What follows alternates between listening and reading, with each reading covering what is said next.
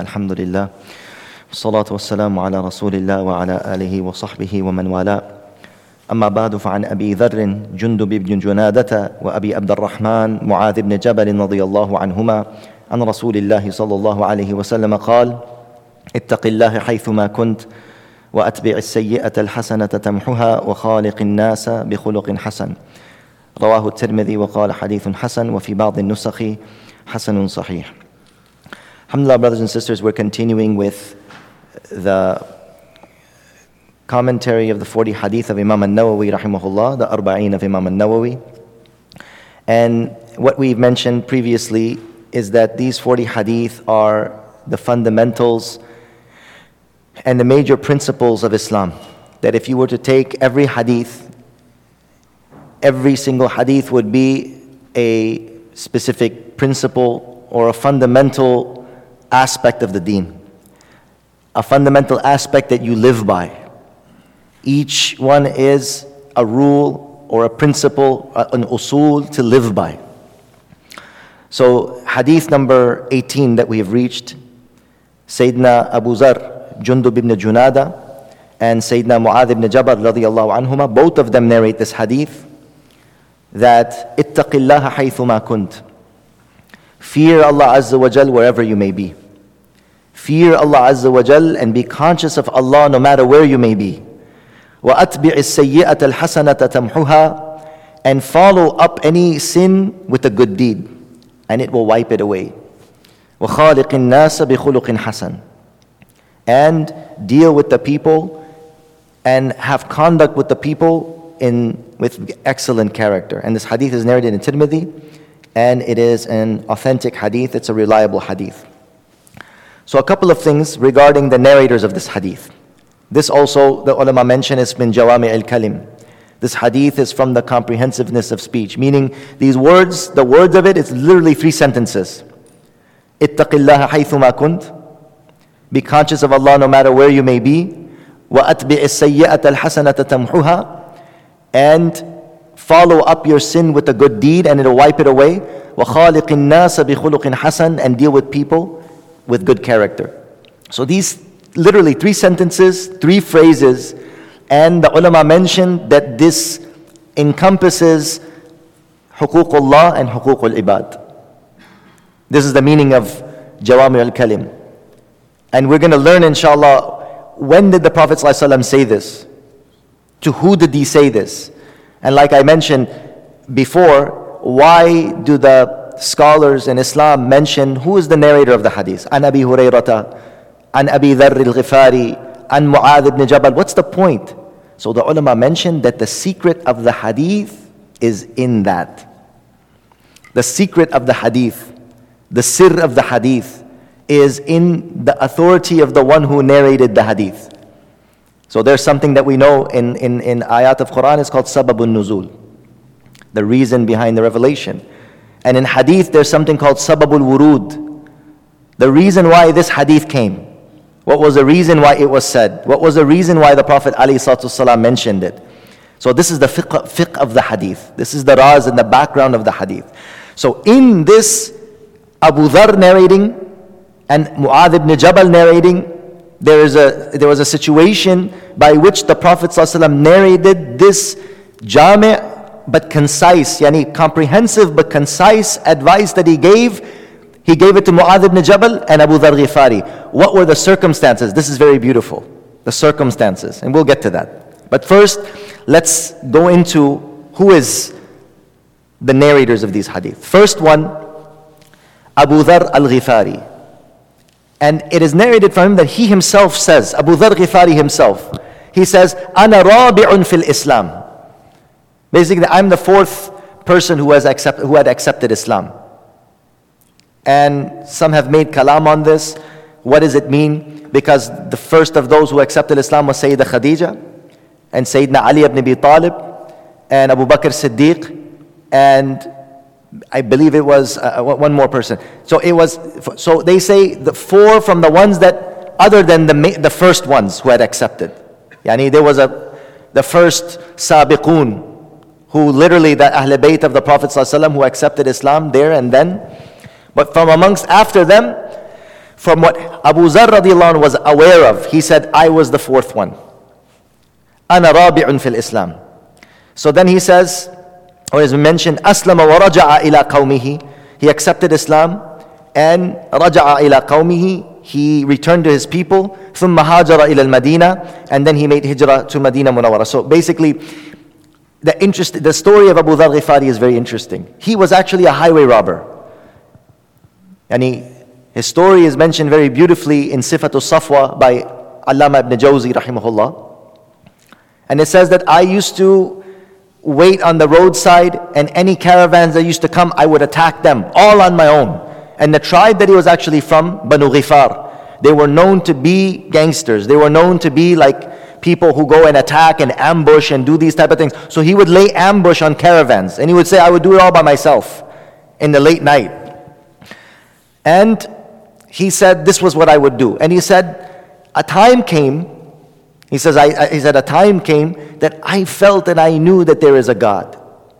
So what I would do is, I would throw myself on the ground, and I would say, I am throwing myself on the ground in prostration to whoever you are, O Creator of the heavens and the earth. Ya khaliq as-samawati wal ard. Whoever you are, because I know that God cannot be kept inside of in a house. I know that God is not an idol. Whoever you are, and he said, he would fall in prostration till Fajr, and then he would sleep. So his first days, he was a qati' al-tariq, right? Highway robber, attacking caravans. And then after that, this sweetness of iman came inside of his heart. Fitrah. This is the fitrah.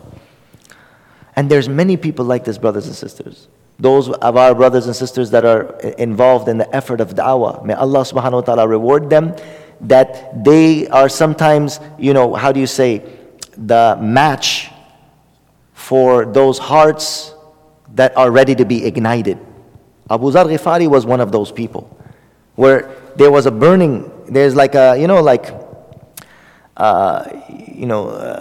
have that firewood, there was this, intense longing inside his heart. All you need to do is just light a match or a spark, you spark it, and that will catch on fire. So he was in this state of fitrat and searching. So his brother, Anis, he told him, he said, oh my brother, what you're looking for is in Makkah. What you are looking for is in Makkah. He said, what do you mean? He said, don't you know, there's a Sabi'i, na'udhu billah. He said, there's a person who has renounced the religion of his forefathers. He's a Sabi'i. He renounced the religion of his forefathers, but he's calling to what you are looking for. You are looking for this oneness of Allah. This is what he's calling to. He's calling to the religion of Abraham. He said, I must go, and I will go. He said, they're going to kill you. I'm telling you, but go at your own, go at your own risk. He said, I have to go. You think nothing is going to stop me, he said. There is nothing in this world that's going to stop me from going to see Muhammad. So he went. And he said, I went and I came at nighttime, and it was empty. The mataf was empty. And there was some women that were making tawaf. So he said there was two idols there. And he said, one idol was a male and the other idol was a female. So I told them, I said, why don't you read their nikah and get them married? Do the ceremony right here, get them married. And he said, they looked at me, like, what is this blasphemy? He's talking about our idols. So he was a gangster. He doesn't care about anybody. He's a highway robber. So then he said, but I knew that things were very tense, and I could feel the tenseness. And he said, I was there, and I was trying to keep myself hidden. But people could have kind of known that I am a stranger. And I'm kind of there looking here and there. He said, I did not have any food, and I did not know anybody. And he said, I drank Zamzam for 1 month. His story is in Bukhari. He said, I drank from the well of Zamzam for 1 month. And he said, Hatta samintu, until I actually got fat from it. Because the Prophet ﷺ said that it is a food for the one who drinks it with the intention of food, and it is water for the one who wants to quench his thirst. مَاءُ زَمْزَمَ لِمَا شُرِبَ لَهُ. The water of Zamzam is for whatever intention it is drunk. So he said, I was in this condition when Abu Bakr, or it was either Sayyidina Ali or Abu Bakr, he said, they found me and said, who are you? What are you here for? I know that you're looking for something. He said, I felt and I said, let me just take the chance. He said, I'm looking for Muhammad. He said, why are you looking for Muhammad? Sallallahu alayhi wa alihi wa sallam. So he said, I want to hear about what he has come with. He said, come, I will take you. And when he went with Sayyidina Abu Bakr to the Prophet sallallahu alayhi wa sallam, immediately he said, read to me, what has Allah sent you with? He said, Allah sent me with Tawheed and Silatul Arham, and Allah has sent me with, the truth and with guidance and so on and so forth. And he gave him the da'wat of Islam. He read some Quran to him. Right on the spot, he accepted Islam. He said, Ya Rasulullah, I must declare the haqq right now at the Kaaba. He said, oh, Abu Dhar, don't do it. He said, I cannot. It's not possible for me. I can't withhold myself. How can I hold the haqq? He went in the Kaaba and he declared, Ashhadu an la ilaha illallah wa ashhadu anna Muhammadan Rasulullah. And as soon as he said that, he said, there was one hitting me with his sandal, and another one punching me in the face, another one hitting me with a stick, and another one kicking me in the face. He said, until my whole body became covered in blood. And he said, you could not tell the difference between the front of my face and the back of my face. Meaning from how much bloodied he'd become. He said, they made me like the nusub, like the ansab. Ansab are the idols with which they sacrifice the animals. So they sacrifice the animals and they spill the blood on the rock. So the complete rock is just like a pillar of blood. He said, that's what they had made me, like the ansab. Nusub. And he said, Abu Bakr radiallahu anhu ran and he pushed the people away. He said, do not kill this man. Do not kill him, because if you kill him, do you know what tribe he is from? He is from the tribe of Banu Ghifar. And Banu Ghifar, you know what type of people these are. They're not going to leave you. And we're going to be in a headache with these people. And they're going to be in a feud and a fight with the Quraysh. We can't afford any quarrels and fights with people. You guys leave him. Don't kill him. Because if you kill him, then the whole tribe of Banu Ghifar is going to rain upon us. I'm advising you. Don't do it. And they left him. This was Abu Dhar Ghifari. Didn't care. From day one, he was muhajiri. He was the sabiqun al-awwalun. Then he went back to the Prophet ﷺ. He was kind of unconscious. He said, see, I told you not to do that. He said, Ya Rasulullah, forgive me. I could not contain myself. He says, look, you're not going to survive here. Things are very, very tough right now in Makkah. Go back to your people. He said, Ya Rasulullah, I want to be with you. I said, go back to your people. He said, then give me some advice, Ya Rasulullah. What advice did he give him? He gave him this advice. This hadith. And you can see how jami', how comprehensive and how meaningful and concise is this hadith. Ittaqillaha haythuma kunt. Now you understand how it relates. Abu Dhar Ghifari, he thought that if I'm not going to be in Makkah and I won't be close to the Prophet, how will I be able to obey Allah subhanahu wa ta'ala? How will I be able to have taqwa? So the Prophet said, Ittaqillaha haythuma kunt. Have consciousness of Allah no matter where you are, because Allah is everywhere. Yani, the ilm of Allah is everywhere. Allah is aware of your actions no matter where you might be. وَهُوَ مَعَكُمْ أَيْنَمَا كُنْتُمْ. The ma'iyyat of Allah and the knowledge of Allah and the awareness of Allah is wherever you may be. Allah is wherever you may be in His awareness and His knowledge, and He is Latiful Khabir. So be conscious of Him no matter where you are. You don't need to be close to me. You need to protect your life right now. But go and be an ambassador for your people. Go and give da'wah to your people. And Sayyidina Abu Dhar Ghifari did that. And when he went back, all of his people accepted Islam. Or many of his people accepted Islam. He became the ambassador to his tribe. But look at the beautiful advice. That this advice of the Prophet was given to somebody who needed a complete advice from A to Z. And the Prophet ﷺ gave him such advice. And this is that hadith. It's from the usuls of deen. This is why I said that knowing the rawi and halatul rawi is the key to understanding the hadith in depth. If you read a hadith, yeah, An Abi Hurairah radiyallahu anhu, An Ibn Mas'ud radiyallahu anhu, An Uthman ibn Affan radiyallahu anhu, Okay, but there is something about that person which will give you more insight in the hadith. The insight might be very subtle. For example, خيركم من تعلم القرآن وعلمه. We know this. خيركم من تعلم القرآن وعلمه. The best of you are those who learn the Quran and teach it. The narrator of this hadith is Sayyidina Uthman ibn Affan. So if you don't know the ahwal of Sayyidina Uthman, you won't really get the connection of him narrating about Quran. We know that Sayyidina Uthman ibn Affan was such a prolific master of the Quran that he would make a khatam of the entire Quran in one rakat. He would make the entire khatam in one rakat, and then he would do Fatiha and Baqarah in the second one. Beginning all the way to the end, and in the second one, Fatiha to Baqarah in the second. Yani, he would continue Al-Halu wal-Murtahil, beginning and then starting off, finishing and starting all over again is the most beloved action. He would start, and then he would end it in the second rakat. And he was Jami' of the Quran. He was the compiler of the Quran Kareem. So Sayyidina Uthman ibn Affan had a very close attachment to the book of Allah Azza wa Jal. When you know that, then it's very obvious. And another thing you realize, the veracity, the haqqaniyat of hadith and the science of hadith. Because people say, I don't believe in hadith.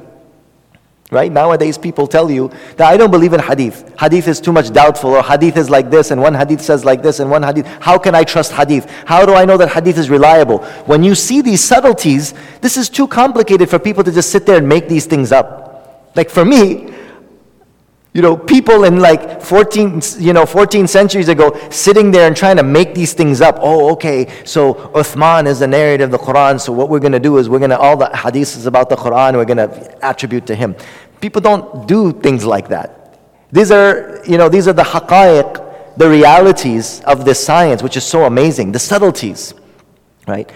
And you have many ahadith that have to do with the Day of Judgment. Many of the ahadith that are narrated about the Day of Judgment and fitan are narrated by Huzaifa ibn al-Yaman. Sayyidina Huzaifa ibn al-Yaman. See, people don't, if you knew who was Huzaifa ibn al-Yaman, he was sahibu sirri Rasulillah. He was the holder of the secrets. He was the carrier of the secrets of Rasulullah sallallahu alaihi wasallam. And in another hadith he says, everybody would ask the Prophet about the good things, and I would ask the Prophet ﷺ about the bad things. So they said, Ya Huzaifa, they asked him, Ya Huzaifa, why are you asking the Prophet about these things? What is the bad thing going to happen? When is this going to happen? Dajjal and Qiyamah and, these like kind of scary and negative things and scary things. He didn't used to ask about Jannah. He never used to ask about hur. He never used to ask about qusur. He's not asking about thawab. What's the reward of this or the virtue of that? He's not asking about fadail. He's asking about qiyamat and alamatul sa'a and dajjal. And he says, because I want to know so I don't fall into it. I want to know it so that I recognize it. And when I recognize it, I will be able to guard myself from it. Subhanallah. And he was also the one, the Prophet ﷺ had told him the names of the munafiqeen. And Sayyidina Umar used to come to Huzaifa and say, Ya Huzaifa, please tell me the truth. Am I from amongst them? Tell me, am I not from amongst them? Tell me the truth. He said, Ya Sayyidina Umar, Ya Amir al-Mu'mineen, you're not. How could you say that? He said, I know. Okay, I know, but I know myself better. It's reassuring to know I'm not on the list, but I know myself. So, again, there's that key in the ahadith of Sayyidina Hudhayfa. And that's why I mentioned last week the masanid. Everybody learned this word, musnad. What's the difference between a musnad and a jami' and a sunan? Sunan al-Nasa'i, wa jami' al-Tirmidhi, wa musnad Ahmad, wa musnad of Darimi, right? So the masanid, or the musnad is a book of hadith that is compiled by alphabetical order of the companions who are the narrators. You see what I'm saying? So if you open up the Musnad of Imam Ahmad, it starts with Musnad Abi Bakr Siddiq. And then it has like 15 hadith or 10 hadith, however many that Abu Bakr radiallahu anhu narrated. And this is why I'm saying is this kind of science of hadith, which is so fascinating. It's so intriguing, it's so amazing that if you know the ahwal of the rawi, and the condition of the narrator, then you can kind of get, and it's not all the time. I mean, sometimes a narrator will narrate a hadith that's just a general hadith. There's nothing wrong with that, right? Sayyidina Abu Huraira's narrations, they're all general. They're about fiqh, they're about hadith, and that also tells us about his personality. Because he was 3 years sitting with the Prophet ﷺ, just farigh, and he says, I'm just sitting on the porch of the Prophet ﷺ, and I did nothing. He said, how do you know so many hadith, more than us? He said, because while you people were in your tijara, while the Ansar were in their farms, and while the Muhajirin are in their tijara, I would stay hungry in the halatul ju', and I would sit and learn the hadith of the Prophet. Again, the miscellaneous nature of his ahadith tells us about his condition. He was just there all the time, so he picked up everything.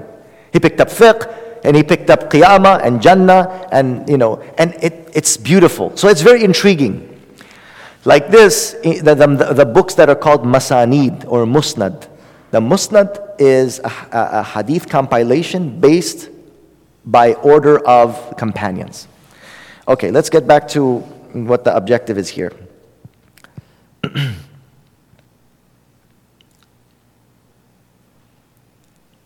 He was also considered, and the Prophet ﷺ said many virtues of Sayyidina Abu Dharr Ghifari.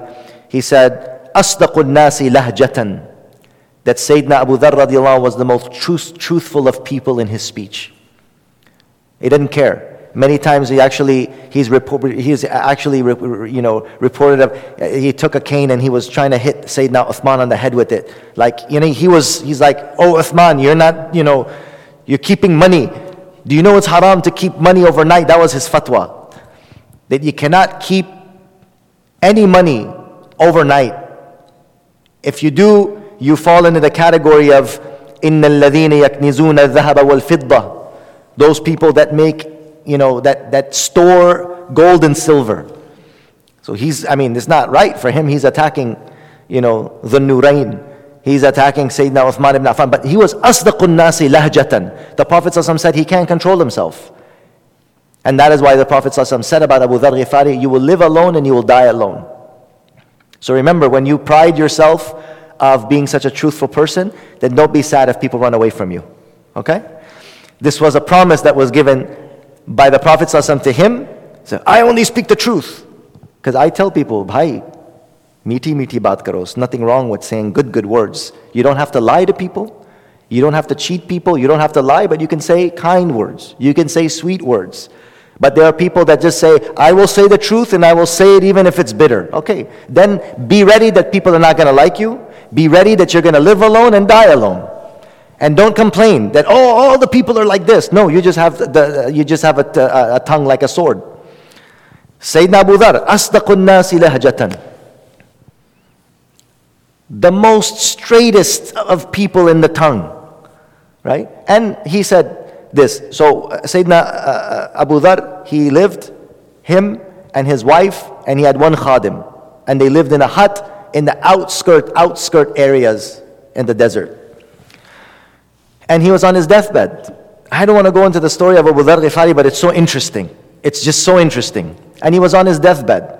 And he said, his wife was saying, oh my husband, who will there be to give you ghusl, to give you janazah? I am worried now. He said, no, the Prophet ﷺ has promised me.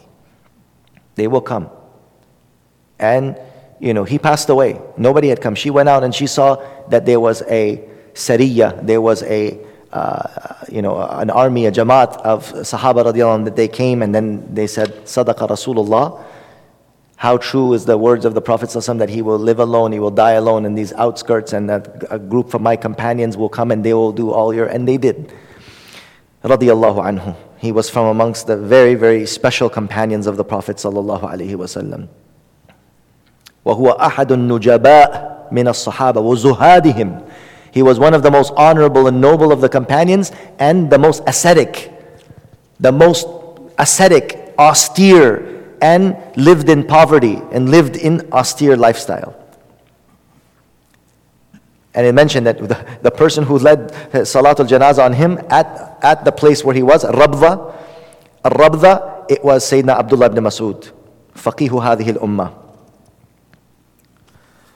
And then the second was Mu'adh ibn Jabal radiallahu anhu. And who was Mu'adh ibn Jabal? Mu'adh ibn Jabal was the beloved of Rasulullah sallallahu alayhi wasallam. He was the one who the Prophet said about him, Ya Mu'adh inni la uhibbuk. He accepted Islam when he was 18 years old. He accepted Islam when he was 18 years old. And his mother was a very, very pious person.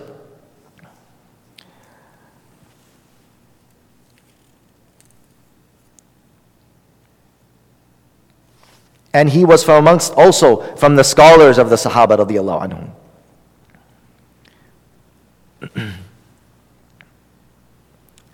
It's mentioned about him, يَأْتِي مُعَاذٌ يَوْمَ الْقِيَامَةِ بَيْنِ يَدَيِ الْعُلَمَاءِ رَتْوَةً.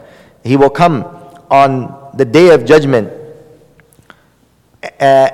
leading the ulama of the ummah, and the ulama will be behind him by the shooting of an arrow. Yani he will be their imam, Sayyidina Mu'adh ibn Jabal. And he said, أَعْلَمُ النَّاسِ بِالْحَلَالِ وَالْحَرَامِ Mu'adh ibn Jabal. The one who is most knowledgeable of the halal and the haram is Mu'adh ibn Jabal. Now why did Mu'adh ibn Jabal narrate this hadith? So we mentioned already, right? Abu Dharr Ghifari narrated this hadith. The Prophet told him this hadith, and this is mashallah this is the commentary of Mullah Ali Qari rahimahullah.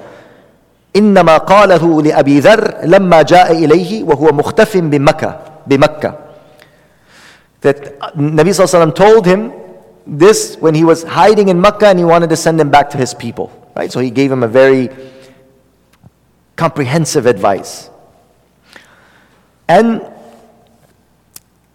why did the Prophet ﷺ say this advice, the same hadith, to Mu'adh ibn Jabal? اتَّقِ اللَّهَ حَيْثُ مَا كُنْتَ. Fear Allah wherever you may be.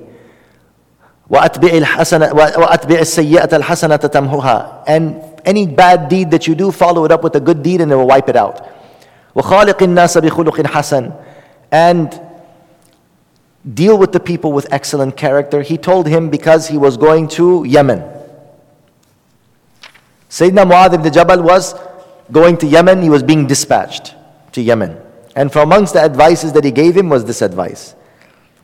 As is mentioned in Fath al-Mubin, بِشَرْحِ الْأَرْبَعِينَ of Imam al-Haythami, Ibn Hajar al-Haythami. He says, وَلِمُعَاذٍ لَمَّا بَعَثَهُ إِلَى الْيَمَنِ مُعَلِّمًا وَقَاضِيًا لَهُمْ. That fear Allah no matter where you might be, O Mu'adh ibn Jabal, because you will be a qadi. When you go to Yemen, you will deal with the issues of the people. You will be a governor over the people. You will be deciding the matters of people, and you have to be conscious and constantly aware of Allah subhanahu wa ta'ala in what you do and the decisions that you give. And we know in another hadith, right, the Prophet ﷺ asked Mu'adh, how will you decide, how will you judge amongst the people? He said, by the book of Allah. He said, then what? He said, by the sunnah of Rasulullah. He said, then what? He said, if I don't find it there, then I will follow my ijtihad based on the book and the Quran and the sunnah. And the Prophet ﷺ said, you are right.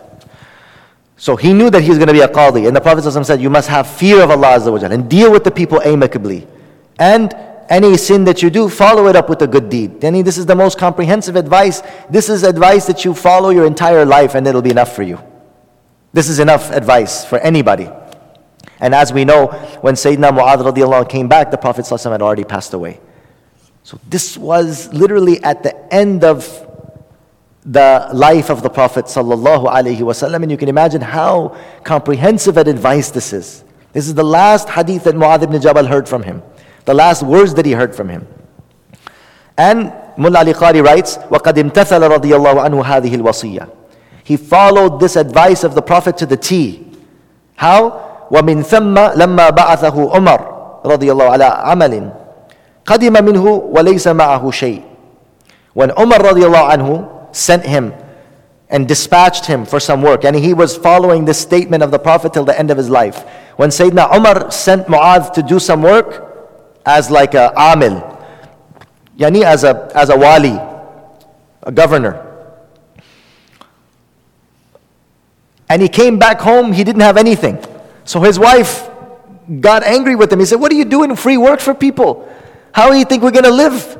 You're going, Umar sending you to go do work, and then you come back and you have no money? Where's the money? Yani, she's like, we don't have anything to eat. Umar sending you with work, you should at least bring something back for your family. You're doing free work for people. فَعَاتَبَتْهُ إِمْرَأَتُهُ. Yani, his wife got angry at him. You're going in, you're a governor, you're a government worker, right? You're going and you're doing free work for people, you come back empty-handed. So what did Sayyidina Mu'adh say? He says, كان ضابط يضيق علي. He said, I had a supervisor that was constantly watching me, so I couldn't take anything. And which supervisor? He meant Allah. He meant here Allah. كان ضابط علي يضيق علي. He said there was a ضابط كان يضيق علي يمنعني من أخذ شيء لدي. And he would prevent me from taking anything for myself. So when she heard that, ظنت امرأته أن عمر بعثه معه رقيب. So she thought that Umar then sent that supervisor, yani like a spy, to watch if he's going to take anything. And then she still went and complained. Oh Umar, why are you doing this to my husband? And she went and she complained. What did she say? I didn't send anybody to him. She's like, I didn't send anybody with him. He should take what he needed. But it's talking about the fear of Allah. Sayyidina Mu'adh, yani even his haqq, he was afraid to take it because he was working with the wealth of the community. It's a fear of Allah Azza wa Jal. May Allah give us that fear. That when you're working with the Baytul Mal, you're working with the money of the community. Even this was his haqq, but he was so overwhelmed with fear, he never forgot the advice of the Prophet ﷺ. اتَّقِ اللَّهَ حَيْثُ مَا كُنْتَ. No matter what situation you might be, this is your job, it's your work, it's your business, or whatever it might be. But it teaches us a very important point, brothers and sisters. Allah is not only in the masjid. Some people think Allah is only watching us when we're in the masjid, in the house of Allah. وَهُوَ مَعَكُمْ أَيْنَمَا كُنْتُمْ اتَّقِ اللَّهَ حَيْثُ مَا كُنْتَ. Be conscious of Allah wherever you may be, because Allah is with you wherever you are. And some people, subhanAllah, they're in Afghanistan, when they come here, they take off the hijab. They're in Pakistan, they come to America, they take off the hijab, as if Allah exists there and Allah doesn't exist here. Na'udhu billah. Wherever you go, you are under the canopy of Allah's earth. Wherever you walk is the earth of Allah. Wherever you walk, you're under the sky of Allah Azza wa Jal. You cannot escape Him. My Shaykh Rahimahullah, Hakim Akhtar Saab, Rahmatullah alayhi, he always used to say, he says that no matter where you go, in a worldly hukuma, in a worldly government, somebody commits a crime in America, they run away to Mexico to hide, right? Or they go to Colombia. Or somebody commits a crime, in Afghanistan, they jump off to the border in Pakistan, right? Somebody does something in one place, they go because they're out of the jurisdiction of that government. They're out of the jurisdiction of that hukuma. But wherever you go belongs, everywhere you go, lillahi mulku samawati wal ard. Lillahi mulku samawati wal ard. To Allah belongs the dominion of the heavens and the earth. No matter where you go, you cannot escape Him. No matter where you go, you will not be able to escape the dominion, the hukuma of Allah Azza wa Jal. This hadith reminds us of that. No matter where we might be, we have to be conscious of Allah Azza wa Jal. Yani ittaqillaha fil khala'i wal mala. Fear Allah Azza wa Jal in private and in public. Wa fi halati an-na'ma'i wal ba'sa. And in the condition of good and condition of bad. فَإِنَّ اللَّهَ عَالِمٍ بِصَرَائِرِكَ كَمَا أَنَّهُ مُطَّلِعٌ بِظَوَاهِرِكَ. Because Allah subhanahu wa ta'ala is a knower of your internal, just as He is aware of your external. فَعَلَيْكَ بِرِعَايَةِ دَقَائِقِ الْأَدَبِ فِي حِفْظِ أَوَامِرِهِ وَمَرَاضِيهِ. So always be constantly aware and conscious that Allah subhanahu wa ta'ala is Ar-Raqib. Allah is the watcher. Allah ta'ala sees us and sees our actions. وَالْإِحْتِرَازِ عَنْ مَسَاخِطِهِ وَمَنَاهِيهِ. And to always be aware and fearful of those things that bring anger of Allah Azza wa Jal. وَأَتْبِعِ السَّيِّئَةَ الْحَسَنَةَ تَمْحُهَا. The second point is to follow up your sins with good deeds. And if you do this, it will wipe it away. And this is such a mercy from Allah subhanahu wa ta'ala. One of the pious people said, he said, look at how merciful is Allah, that He says, when you do a good deed, your good deeds wipe away your sins. What if Allah would have said to us that your sins wipe away your good deeds? Then what would we do? And alhamdulillah, sins don't wipe away good deeds. The only sin that wipes away our good deeds is shirk. وَإِنْ أَشْرَكْتَ لَيَحْبَطَنَّ عَمَلُكَ وَلَتَكُونَنَّ مِنَ الْخَاسِرِينَ بَلِ اللَّهَ فَاعْبُدْ وَكُن مِّنَ الشَّاكِرِينَ. Allah Ta'ala says, لَإِنْ أَشْرَكْتَ لَيَحْبَطَنَّ عَمَلُكَ. That if you were to ascribe partners to Allah, all of your deeds would be wiped away. This is the only sin that wipes away a person's deeds. This is the mercy of Allah Azza wa Jal. Imagine, we're always committing sins, we're always making mistakes, but this is Allah's mercy, that He does not make our sins wipe away our good deeds. When you commit a sin, when you commit a mistake, the good deeds are in their place. They are not removed. They are not erased. But when you do good deeds, your sins are erased. Allahu Akbar. And this is from the Quran. إِنَّ الْحَسَنَاتِ يُذْهِبْنَ السَّيِّئَاتِ. This is Quran. It's a very beautiful ayah of the Quran. وَسَبَبُ نُزُولِ الْآيَةِ. It's mentioned in hadith of Bukhari and Muslim. Abdullah ibn Masud narrates that a man, he came to the Prophet ﷺ and he said, Ya Rasulullah, asabtu haddan, fa'aqimhu alay. Ya Rasulullah, I have committed a major sin. I've committed a very great wrong. Implement the had, implement hudud on me. Right? Implement the punishment of Allah on me. So he was very regretful, he did something. So the Prophet ﷺ said, pray this salat with us. It was Asr time. He said, okay, I will listen to you. Pray this salat with us. So they prayed the salat. He came to the Prophet after the salat. Ya Rasulullah, asabtu haddan, fa'aqimhu alay. Ya Rasulullah, I have committed a grave sin. Implement the had on me. So the Prophet said, did you perform this salat behind me? He said, yes. He says, then glad tidings that Allah Ta'ala says, وَأَقِمِ الصَّلَاةَ طَرَفَيِ النَّهَارِ وَزُلَفًا مِنَ اللَّيْلِ إِنَّ الْحَسَنَاتِ يُذْهِبْنَ السَّيِّئَاتِ ذَلِكَ ذِكْرَى لِلذَّاكِرِينَ. That establish the prayer at the two corners of the day and in the depths of the night. Establish the prayer at the corners of the day and the depths of the night. إِنَّ الْحَسَنَاتِ يُذْهِبْنَ السَّيِّئَاتِ. Why? Because the good deeds wipe away the evil deeds. ذَلِكَ ذِكْرَى لِلذَّاكِرِينَ. And this is a reminder for those who take heed. He said, Ya Rasulullah, is this only for me or for the entire ummah? He said, this is for the entire ummah.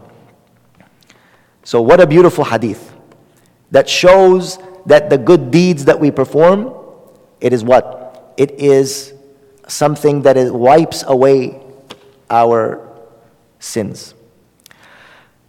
وَفِيهِ بَحْث. Here, some people like to ask questions. So, mashallah, the shurrah of hadith they have mentioned, and I think it's an important bahath.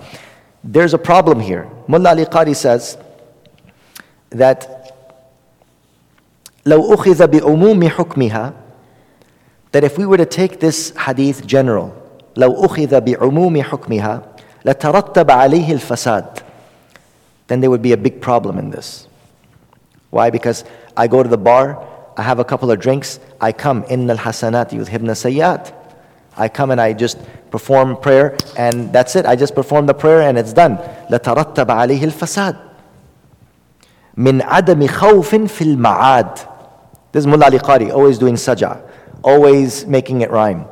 He says, لو أخذ بأموم حكمها لترتب عليه الفساد من عدم خوف في المعاد. That if we were to take the generality of this hadith and say, any sin you do, just go do a good deed after it. That's it, you're done. Then what will it lead to? It will lead to fasad, وَعَدَمِ خَوْفٍ فِي الْمَعَادِ. And you have no fear of what? You have no fear of accountability in the akhirah. Very similar to just believe in Jesus Christ. Christmas Day, guys. Believe in Jesus Christ and He died for your sins. Wallahi, I had a Christian who came here in Ramadan.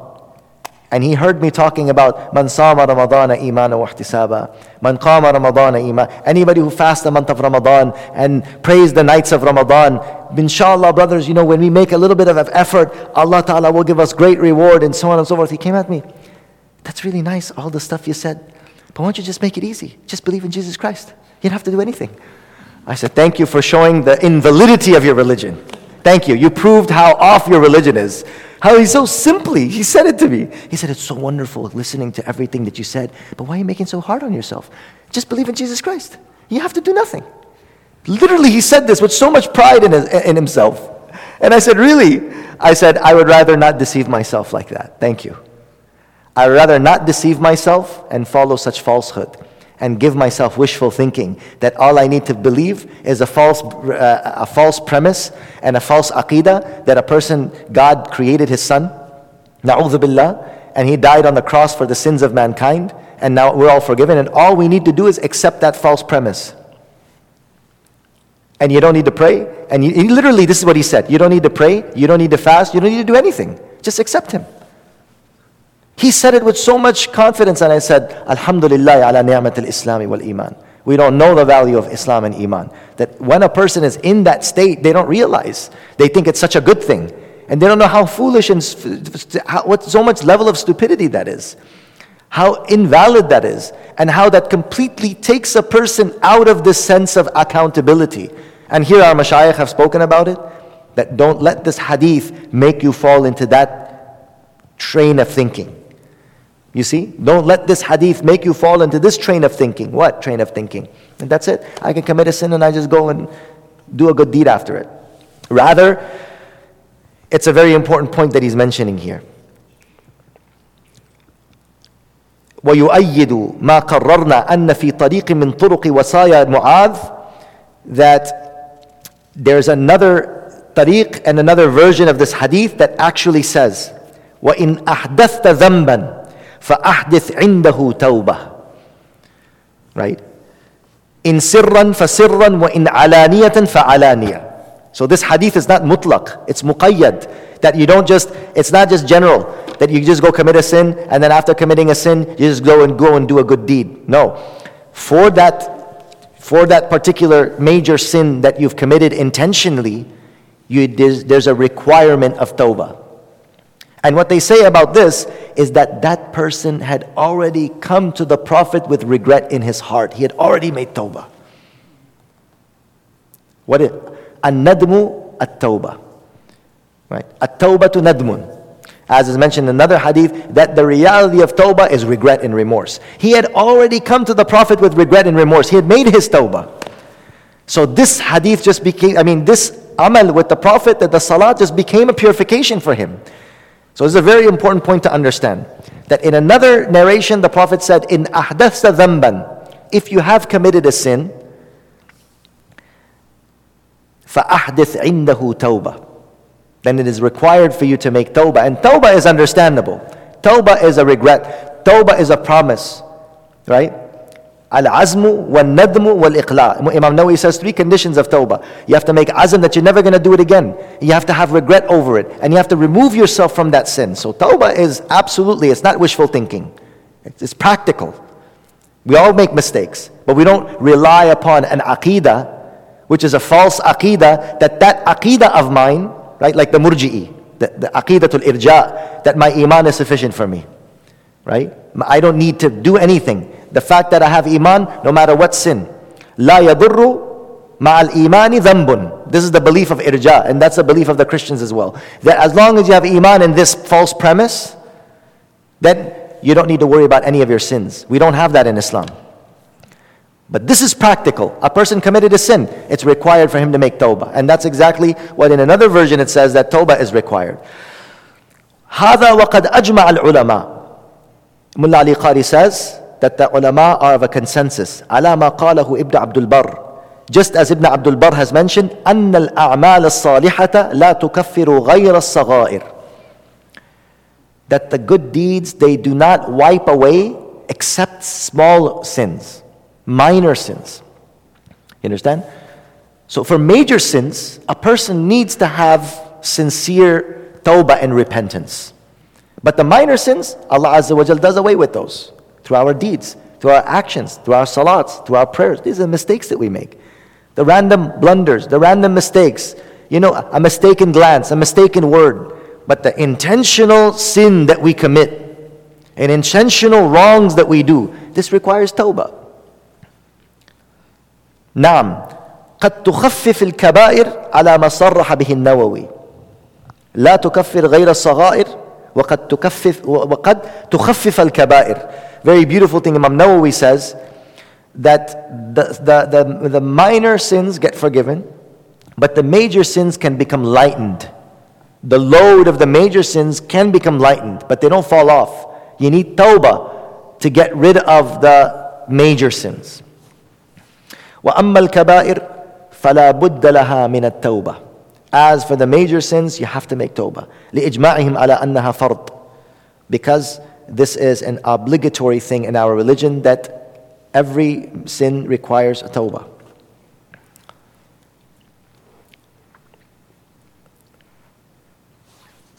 And what is mentioned in some of the ahadith, as-salawatul khams, wal-jumu'atu ila al-jumu'ah, wa ramadan ila ramadan, mukaffiratun lima baynahunna, majtunibat al-kaba'ir, that the 5 daily prayers and one Friday to another Friday and one Ramadan to another Ramadan, these are atonements for everything that occurs in between. So one prayer between another prayer is it atones. One Ramadan to another Ramadan is an atonement for all of what happened in between. And one Friday to another Friday is an atonement for everything that happened in between. But here it clearly says, with this condition, majtunibatil kaba'ir, as long as the major sins are avoided. فحكى ابن عطية عن جمهور أهل السنة في معناه أن اجتناب الكبائر شرط لتكفير هذه الفرائض للصغائر. That avoiding the major sins is a condition for kafaratul saghair. In other words, if we want our minor sins to be forgiven with these random deeds that we do, then we have to avoid the major sins, and we have to have tawbah from our major sins. This is the qawl faisal, this is the final word on it. That if we want our random deeds to be an atonement for our sins, we have to avoid the major sins and make tawbah from them. And if we avoid the major sins and we make tawbah from our major sins, then what? As Allah Azza wa Jal says, إِن تَجْتَنِبُونَ كَبَائِرَ مَا تُنْهَوْنَ عَنْهُ نُكَفِّرَ عَنْكُمْ سَيِّئَاتِكُمْ. You see how this belief goes completely in accordance with the Quran. And this is the beauty of the aqaid of Ahlul Sunnah wal Jama'ah. Ahlul Sunnah wal Jama'ah in their aqaid, they are most balanced with al-jam' bayn al-hadithi wal Quran. Combining and making mutabaqa and conciliating between what is mentioned in the hadith and what is mentioned in the Quran. What does the Quran say? In tajtanibu. If you stay away from the major sins, nukaffir ankum sayyi'atikum. Then we will pardon, we will atone the minor sins. This is exactly in accordance with the Quran. If you stay away from the major sins, we will pardon the minor sins. And this is the fadl and the mercy of Allah subhanahu wa ta'ala. And lastly, this was in regards to how we deal with Allah. Fear Him wherever you may be. Be conscious of Him wherever you may be. And anytime you make a mistake, stay away from major sins, but whenever you make a mistake, always follow it up with a good deed, with the intention of kafara. This should be your mu'amala with Allah. كيف نعامل ربنا? كيف نعامل ربنا? How do we deal with our Lord? Be conscious of Him wherever you are. And if you make a mistake, follow it up with a good deed. And Allah Azza wa Jal says that فَمَنْ ثَقُلَتْ مَوَازِينُهُ فَهُوَ فِي عِيشَةٍ رَاضِيَةٍ وَمَنْ خَفَّتْ مَوَازِينُهُ فَأُمُّهُ هَاوِيَةٌ. Anybody whose good deeds are heavier, he will be in Jannah. And anybody whose good deeds are lighter and his sins are heavier, so it's just trying to keep your good deeds heavier on the scales. That's our thing. That's what Allah wants from us. Not perfection. Allah wants us to do the best we can. Perfection is not asked of us. Otherwise, why would Allah? He's saying, if your good is more than your bad, that shows, my brothers and sisters, a very important point. No human being is 100% good. Only Rasulullah ﷺ and the prophets alayhimus salam were ma'sumeen. They were perfect. Every other human being, no human being is 100% perfect. No jama'ah is 100% perfect. No group of Muslims. We have all these different groups now. No group is 100% perfect. No single human being, no shaykh is 100% perfect. No hizb and no particular silsila or order is 100% perfect. But what do we have? If the good of a person is more, then he's good. If the good of a jama'ah is more, then that jama'ah is good. If the good of that human being is more, then that human being is good. Nobody is perfect 100%. It's impossible. And that's not what Allah asks from us. So my dear brothers, let's not treat each other like this. Let's not have a standard with each other higher than the standard that Allah has expected from us. Allah says, فَمَنْ ثَقُلَتْ مَوَازِينُهُ فَهُوَ فِي عِيشَةٍ رَاضِيَةٍ. فَمَنْ ثَقُلَتْ مَوَازِينُهُ فَأُولَٰئِكَ هُمُ الْمُفْلِحُونَ وَمَنْ خَفَّتْ مَوَازِينُهُ فَأُولَٰئِكَ الَّذِينَ خَسِرُوا أَنفُسَهُم. Allah Ta'ala says the people whose good deeds are heavier. In other words, they have sins. They have problems. They have issues. They have, certain, sins that they came with. But their good deeds are more. He will be from the successful ones. Yani even Allah Azza wa Jal didn't say, that's it. Oh, you have a sin? Go to Jahannam forever and ever. That's the Mu'tazila. There is a group of people who believe that. They're a deviant sect in Islam. We don't think like that. We don't believe that. They said if you commit one sin, you're out of the fold of Islam. And if you don't make tawbah, you will be mukhallad fin nar. Muslims. They were a Muslim group, the Mu'tazila. Yani there were people, and they're pious. So that made them very, very pious. Because you commit one sin, you're a kafir. So they were really on it. But they're misguided. They're deviant. Because this is not the aqeedah of Ahlul Sunnah wal Jama'ah. This is not in accordance with the Quran and the Sunnah. Allah doesn't want from us perfection. Allah wants us to do the best. No, and remember this, we always are very critical of certain jama'ats, of certain groups, of certain people, of certain movements, of certain tariqas or ways that people conduct themselves. And we'll just say, kufr, shirk, bid'ah, and haram, and don't sit with them, and deviant. And no group, no jama'ah, no human being can claim perfection. And remember this usul, always remember this usul, that if a person is majority good, and a majority of what they teach and what they're about and what he does is good, then he's good. Inshallah. Inshallah. And if a person, majority is bad, then what? Then he still has hope. Don't forget that. Let's not say, and if a majority is bad, then he goes to hell. No. And if a majority, you were waiting for that, right? And if a majority, we're not going to be sending people to hell here, inshallah. Allah's mercy is too fast. وَرَحْمَتِي وَسِعَتْ كُلَّ شَيْءٍ. And if a person's majority of what he does is bad, there is still hope. Because Allah subhanahu wa ta'ala forgave a prostitute because of the water she gave to a dog. What can we think about the person who prays 5 times a day? We will not give our brothers who come and pray with us 5 times a day the benefit of the doubt. Come on, guys. People are fighting over, I'm serious. I'm not talking about here. Here is subhanallah.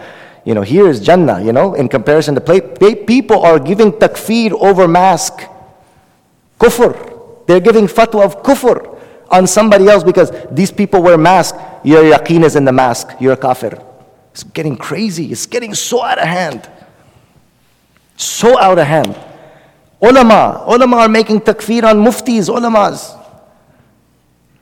A mufti bichara, he had given a fatwa that, masajid, for the sake of, corona spreading, the masajid should be for sake of, preserving life, and many people have died, and the hospitals are full, we should do social distancing, and they gave fatwa of that, takfir of that Maulana. He's a kafir. He's closing the masajid. And then what happened? SubhanAllah, he himself got corona, and he passed away from it. He said he got what he deserved. This is happening in Muslim circles. Alim bhi unke haath se mahfuz nahi hai. Alim. Sheikhs are not safe from their tongue. Can you imagine? We can say such a thing about an alim. This mask here has become an aqeedah issue. Such a sad situation. That's why whatever was mentioned, my point is, I don't disagree. I'll wear it. But my point is that What is happening in this country, my dear brothers and sisters? Do you know what is happening? The mask has become like a political issue. People there were fights that happened. Somebody got shot over the mask. Literally, there was shootings because somebody's, he believes that, mask is Jesus Christ Savior, that this, if he has to do it, and another person says, forget about it, I'm not going to do it. And it just they had a fight. We don't need that. There doesn't need to be this extreme. Always remember this, that the aqeedah of Ahlus Sunnah wal Jama'ah always is the middle ground. In everything. Even if it might be the mask. Even if it's an issue of vaccination. Find the middle path in everything. This mask and vaccination is not even a religious issue. I shouldn't even bring it up. But why I'm saying this is because it came in this. Hasanati yudhibna sayyi'at. Allah does away with as long as we do our best to stay away from the major sins, Allah forgives. But we don't even want to forgive the minor sins. We don't want to forgive the difference of opinion. Allah knows what I teach my students. Allah knows people say I'm strict. Allah knows what I teach my students. I send my students to people who are other teachers of another madhab, teachers of another tariqah, teachers of another thinking. People don't realize. You cannot have this, this injection in your brain that we are only the right people and everyone else is wrong. Our opinion is the most perfect opinion. Everybody else's opinion, I am saved and everybody else is going to hell. Na'udhu billah. This is in a difference of opinion, what the fuqaha say. You say that I am, in this academic opinion, I am right with the possibility of being wrong. Ana ala sawab bihtimal al-khata. This is adab al-ikhtilaf. I am right in this opinion. For example, I don't do raf al-yadayn. And I don't do ameen bil-jahr. And I say, in this academic viewpoint, I am right with the possibility of being wrong. This is our research. This is the research of 1,000 years of scholars. And in this opinion, this is our academic opinion, our research. The conclusion is that we don't do raf al-yadayn, and this is the closest thing to the sunnah. And we are right in this with the possibility of being wrong. And Imam Shafi'i, in this opinion, in the academic opinion, he is not correct in his conclusion that he has come to with the possibility of being right. This is called adab al-ikhtilaf. This is our academic view, how we view these actions.